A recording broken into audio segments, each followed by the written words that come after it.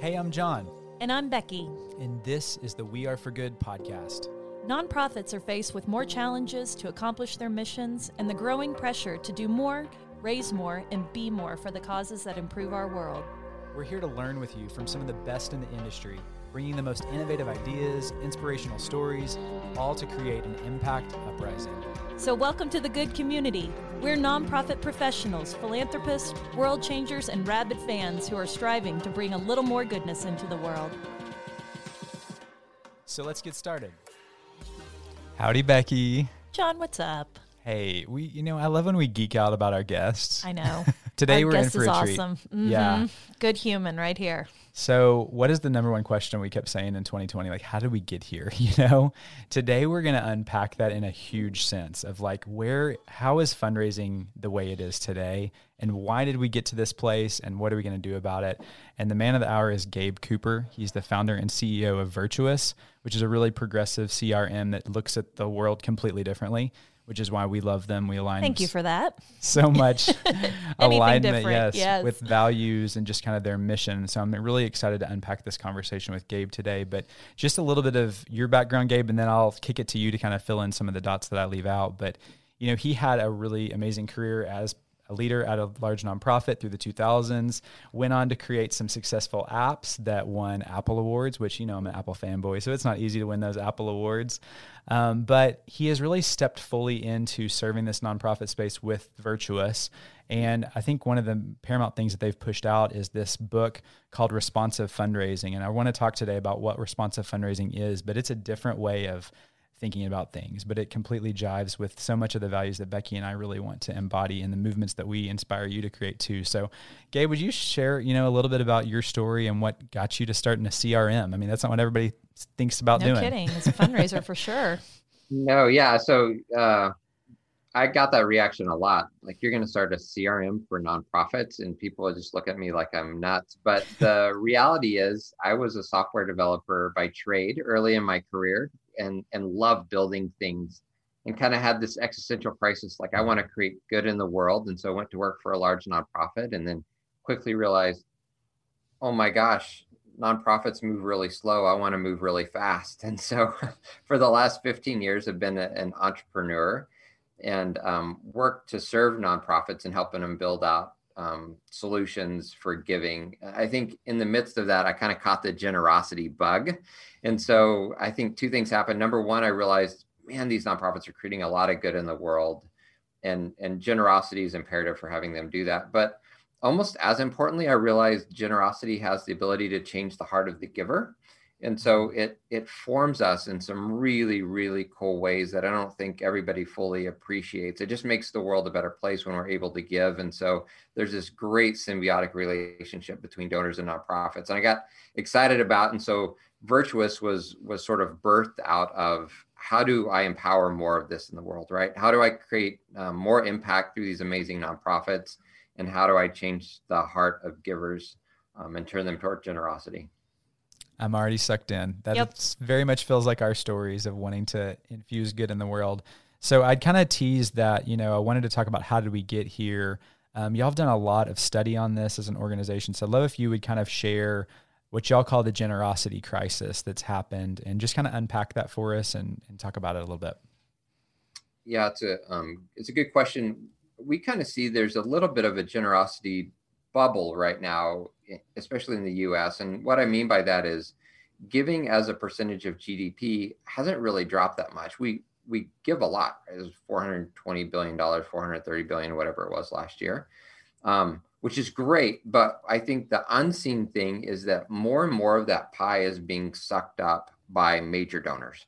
Like the amazing philanthropists of the world, like Bill and Melinda Gates, are stepping in to give more and more and more money. But what we're seeing is mid and low tier donors, like the rank and file folks in this country, they're more and more opting out of giving to nonprofits.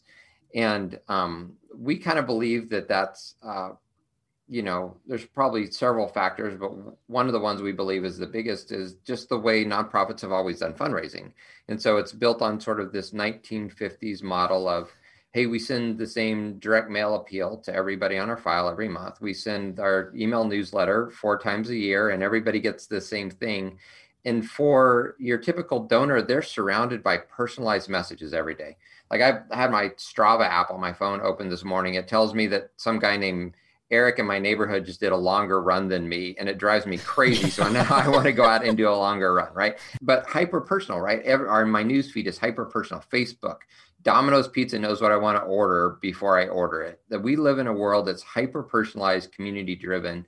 Nonprofits haven't crossed this chasm, even though giving is one of the most personal things we will ever do. And what we're finding is because nonprofits aren't able to connect personally with donors at scale, they're sort of losing momentum with their rank and file donors. And we think that's a disservice to the nonprofits, but it's a disservice to those donors who deeply want to see impact and don't want to have a sort of institutional direct mail appeal that doesn't seem to know anything about them be a wet blanket on generosity, right? So that's sort of the crisis that we see.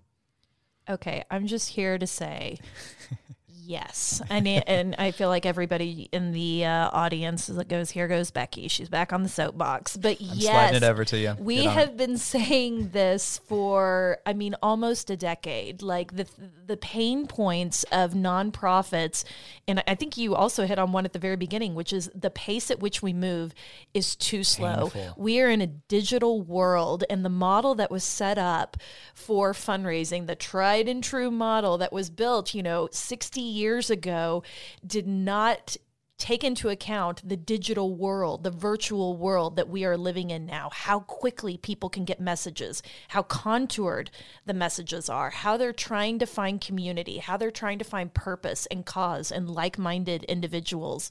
And so, step one, if you are not in the digital space in a very prolific way, then you are missing out. And our first core value of this company is everyone matters.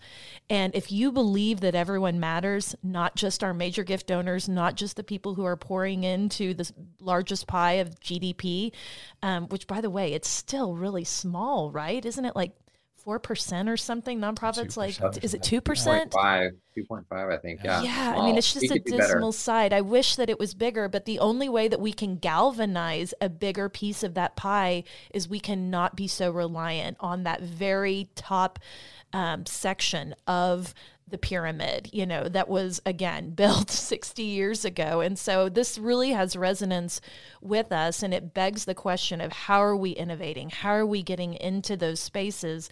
And I think that your company is doing a lot with that. And I really appreciate that you're not just delivering content, that you're actually doing research and asking questions, because that is such an important component of it.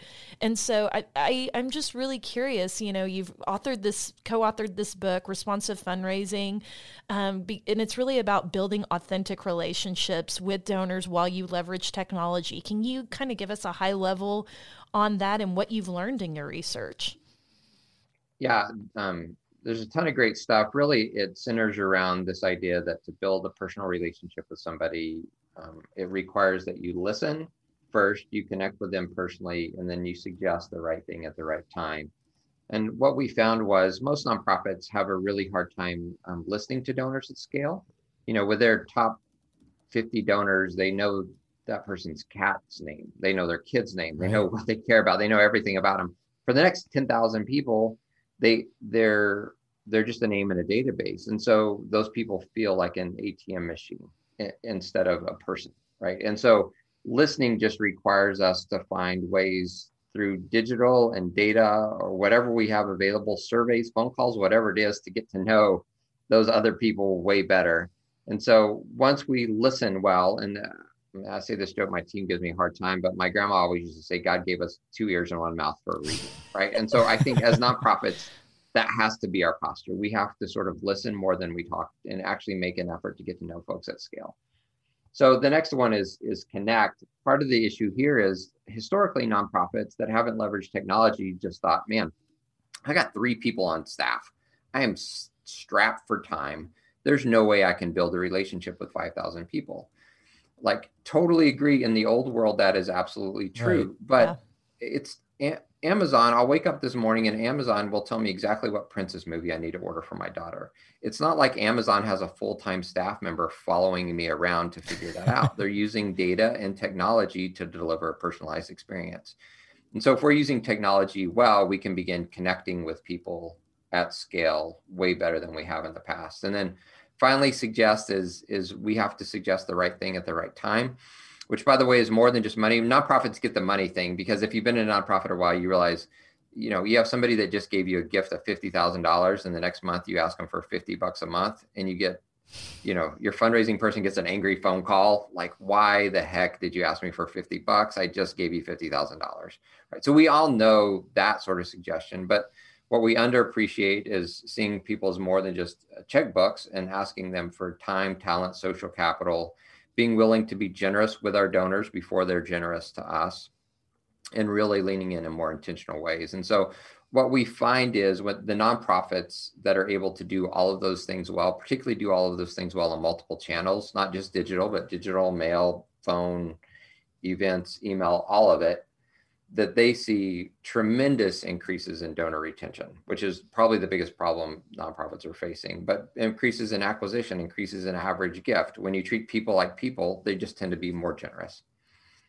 And don't we all want to be treated like people? Yeah, like I want my pet nonprofit to see me, to understand me, to know why I'm here, why I'm making this gift. I think that's a really great tip that you just gave right there. But I know we've got a broad listening base in the nonprofit sector. So we said some jargony words that I think are really important that people are understanding and actually looking at. But you're talking about acquiring. So that's the first time somebody's coming in the door, retaining, which I want to double click on this crisis, because every year that study comes out, I think it's Center for Effective Philanthropy or something like this, right? That drops the study. Every year it's like it's ticking down and down and down, the retention, especially of first-time donors.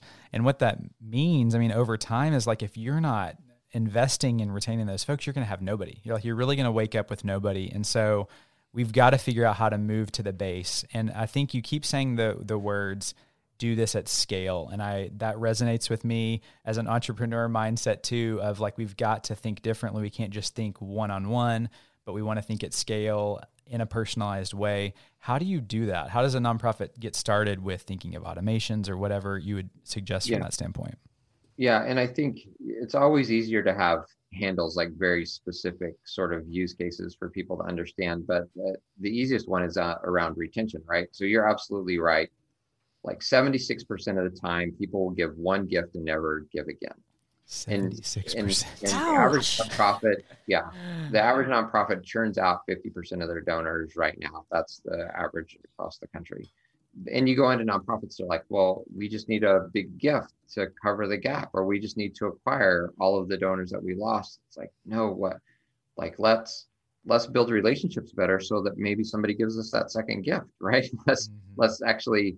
And so that's where things like automation, which you mentioned, it comes in. So a really, really simple place to start with this is just a multi-channel welcome series when somebody first gives a gift. So what if, somebody gave a gift and instead of getting a direct mail piece 60 days later with a welcome insert in it, what if they, right after they gift, they got a text message from somebody in your program team thanking them so much for their gift?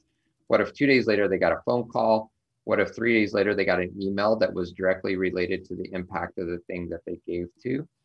And then what if a few days after that they got a survey so we can deep dive into their interest, and so we understand how to communicate with them better in the future?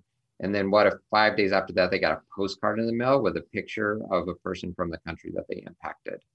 So now you're talking multiple channel, multiple touch points related to what they gave to.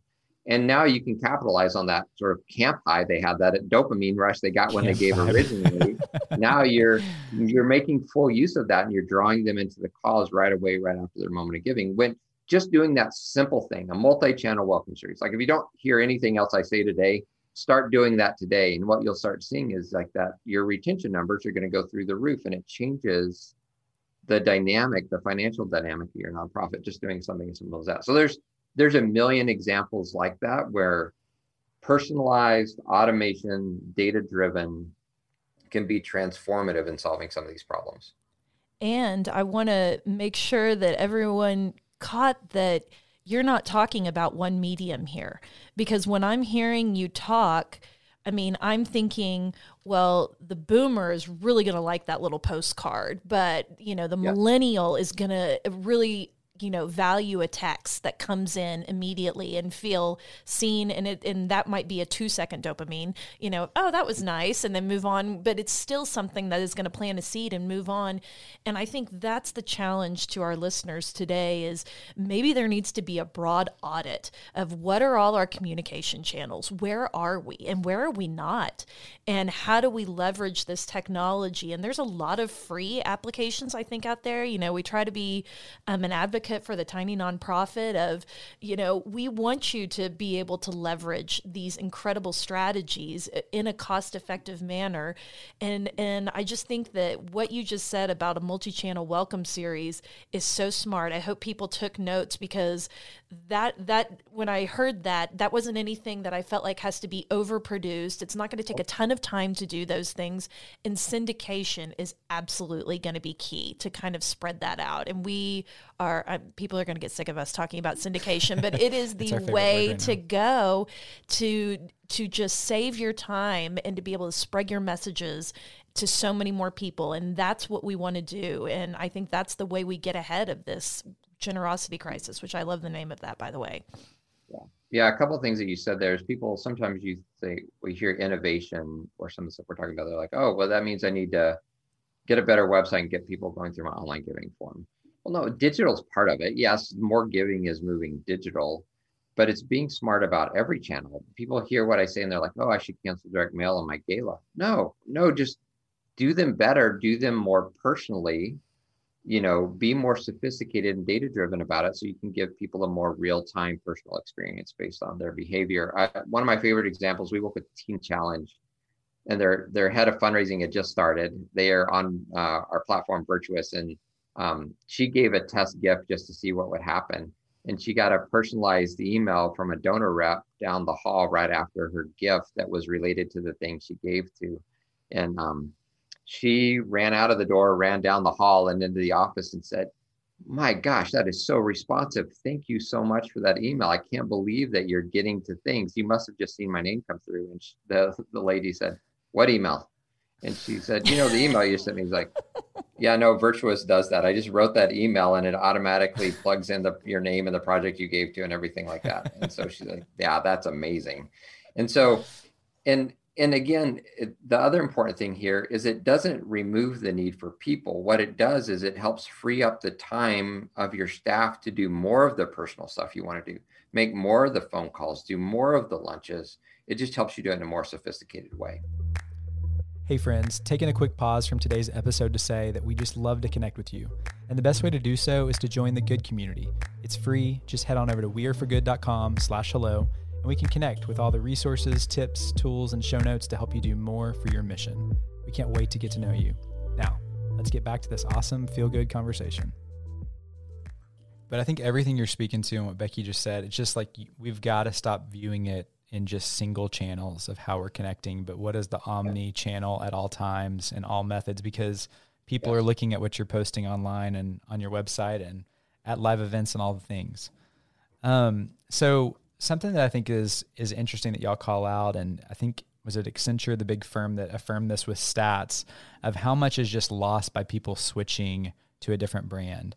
But these brands are building, deep relationships because of the personalization. Like, you want to feel known by your wireless carrier, right? You want to feel known by whoever you're doing business with. So I'm just curious if you could talk about, how you've seen this grow engagement by just people feeling this personalized experience. Yeah, absolutely. I mean, it doesn't take flipping on the news more than about 20 seconds before you realize, like, trust is eroding, particularly trust in large institutions, whether it's large corporations or governments or even large nonprofits mishandling situations. We're living in a generation of eroding trust and sort of fear or distrust of large institutions. The way to fight back against that is to treat people like people, engage in relationship. And so the more personal you can be with somebody, the more you're able to build trust. So the same way that somebody flips brands, based on a lack of trust in the brand, why a brand like Patagonia does really well or Apple does really well, because they're trusted. It's the same with giving. If a donor believes in your brand, not because you have a cool logo or because you tell a cool institutional story, but because they feel known, that's going to make them trust you. And not only is it going to make them give over the long haul, but it's going to make them not shut up to their friends, right? Because when you feel known by somebody, you feel like it's not a nonprofit and they're my like sort of a proxy for doing good in the world. Now you feel like you're shoulder to shoulder. You actually feel like you're part of the cause. When you feel known, you start talking about yourself as if you work there almost, right? Yeah. And so that sort of building trust and feeling known is critical to scaling generosity. And what a rock star way to make someone feel like a rock star. You know, it's different to say I'm connected, you know, to Heifer International, you know, or I'm a donor to Heifer International. But if you say, no, I know John, like John has reached out to me from Heifer. I mean, he understands that, you know, I like to give through mobile, and he thanks me and he keeps me updated on impact. I mean, there is a much deeper level. And I just think what you just said about personalization, building trust is so smart and brilliant. And I wonder if you could give just our listeners a couple of examples of what they could do easily that could employ that technique in some way. Yeah, there's a million things. One is just thanking people a lot at the right times and making them feel like they're known. So super simple things like track your donors' birthdays and have automated ways to send them birthday cards or emails on their birthdays or anniversaries. Like that's like a good little starting point for making somebody feel known.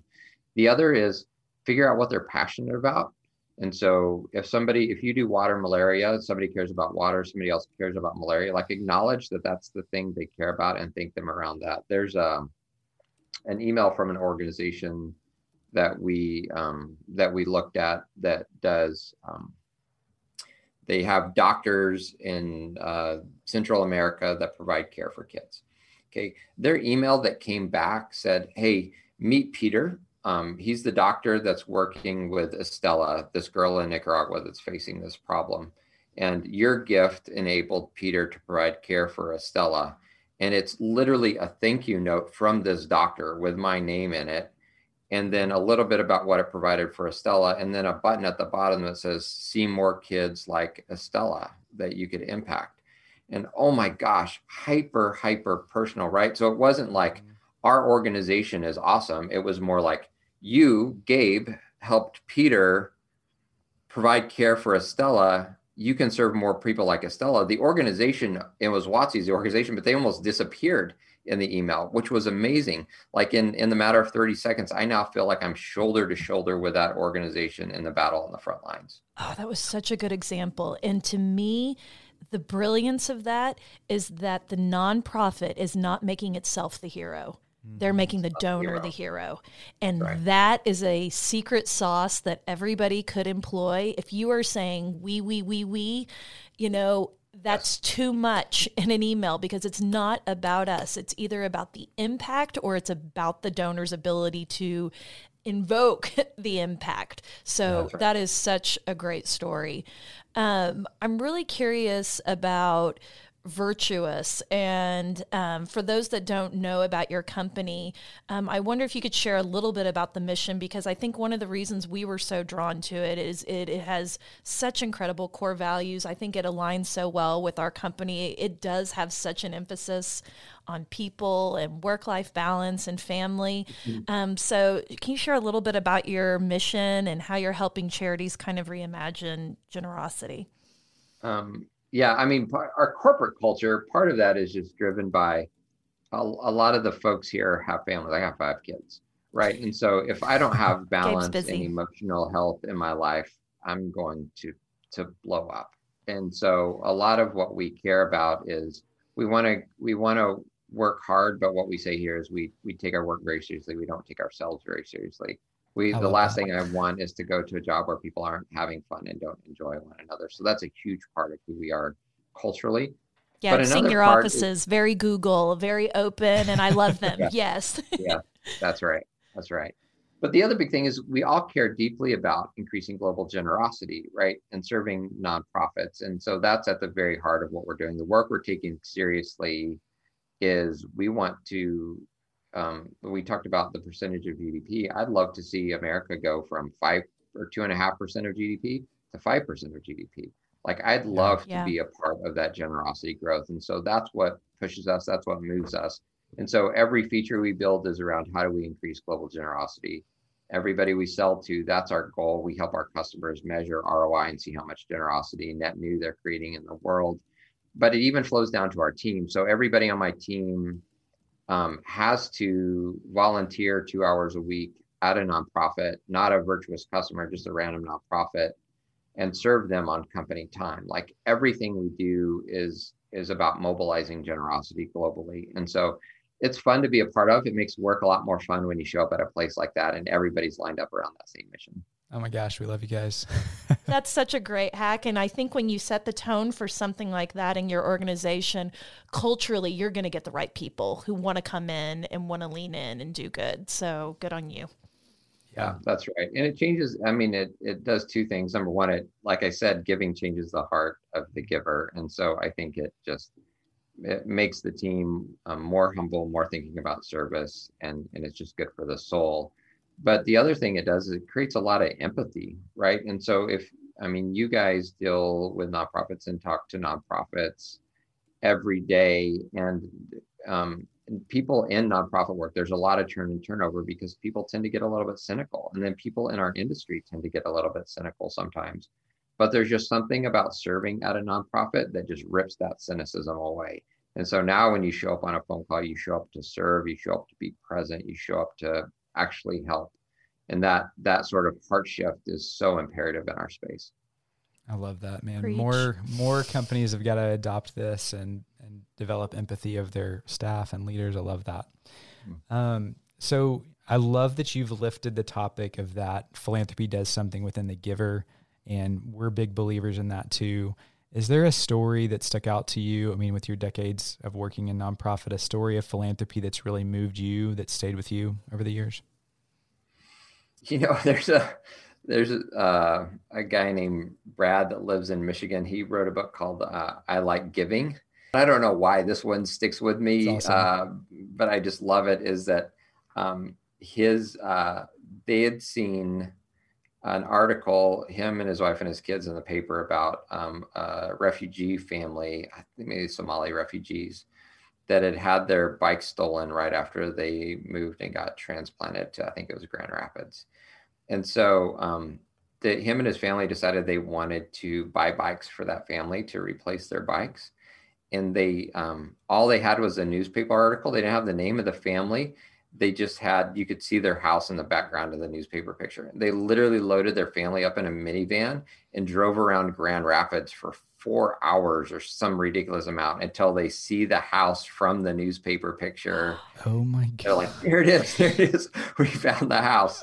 And so, go and end up buying the family new bicycles to replace their stolen bicycles. And, tears were shed in the whole 9 yards. But I think that one sticks with me because it's, I think we get so used to giving to nonprofits that we think about it as a transactional, sort of like the nonprofit is the priest that sort of sits between us and the ultimate good we're doing and sort of mitigates that relationship, right? And there's something about that story where it's like, it's not about money. It's about being brought really close to the good you want to accomplish in the world and being crazy about how you go after it. I mean, just the fact that they would do that seems completely insane to an outsider, but through the lens of generosity, it makes perfect sense. I love it. I love irrational generosity. I mean, we should start a movement around that because yes, it's generosity. Yes, it's giving. Yes, it's philanthropy, development, and fundraising. But I think what you said before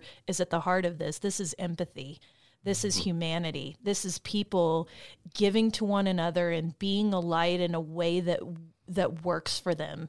What do you think those children in that minivan will ever forget the experience of driving around and trying to find the house? And I just think that was a beautiful story about just finding a way that you can be a light to somebody else. So I can understand why that stayed with you, and I love that story. I love it. We had another CEO guy that runs one of the organizations we work with that decided he wanted to sort of model what it looked like to be in the situation of the people they were serving. So he went and got like in a boat in the middle of the lake, and he was going to stay out there until they raised all this money. And there ended up being massive storms. Like he didn't know this was coming, but massive storms in the town. So all like his friends and family start worrying about him, right? Because he's out in like crazy town. And so social media starts lighting up like, is he okay? Like, is he going to survive? So the news channels show up. It's like, what is this guy doing?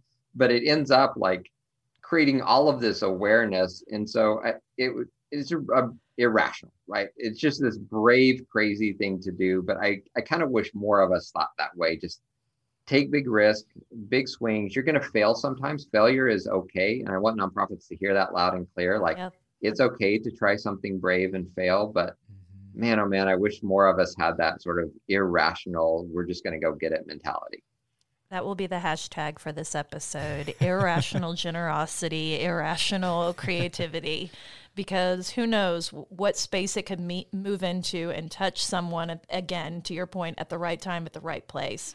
One of the final questions we ask all of our guests is, tell us one good thing, one good life hack, words that we can live by. Do you have one good thing you could share with our audience today, Gabe? Yeah, the most important thing for me in life has been what we call durable relationships. And so nobody needs to be in life alone. And so it's not just that you need friends and a community around you, a like-hearted community, is you need people that know all of your flaws, and it's durable, meaning it holds up over time. And even on your really dumb days, they're right there with you. And so I think if we don't have that sort of durable community, we're sort of bound to fail and bound to blow up, especially for the ones of us that want to make a big impact and we're hard charging. And so if you don't have that today, go out and seek out those people and really be intentional about building durable relationships with a close-knit community around you. Do you feel like it's prophetic, John, that we started with our number one company value, which is everyone matters, and then Gabe's one good thing is basically our final company value, which is community is everything. So that was an excellent one good thing. Durable relationships. Let's chase them. So Gabe, how can folks connect with you and with Virtuous? I'd love to hear a little bit more. Where are y'all at online?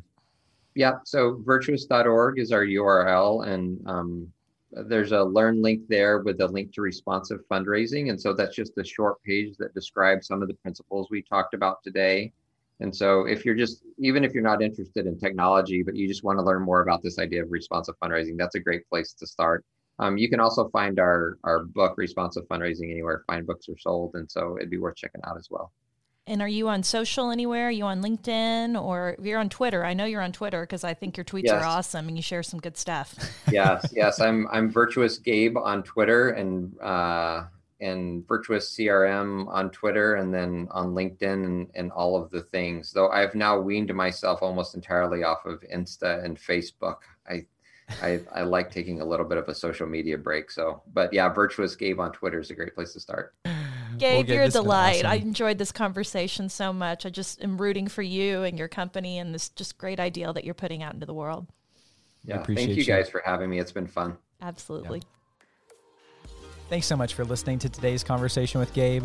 We love the conversation around engaging all donors like major gift donors. That's some powerful thinking. You know we love sharing our best content with you, and today we have some good news. Our free workshop, Write Less, Engage More, Leveraging a Syndication Mindset is now live. You can check it out at weareforgood.com/workshops. And one more thing, if you love this podcast, would you mind leaving us a rating and review? It means the world to us, and your support helps more people find this community. Thanks so much, friends. Our production hero, who kindly edited out all of my ums and oohs, is Julie Confer. Hello. Our theme song is Sunray by Remy Borsboom. Thanks for being here, everybody.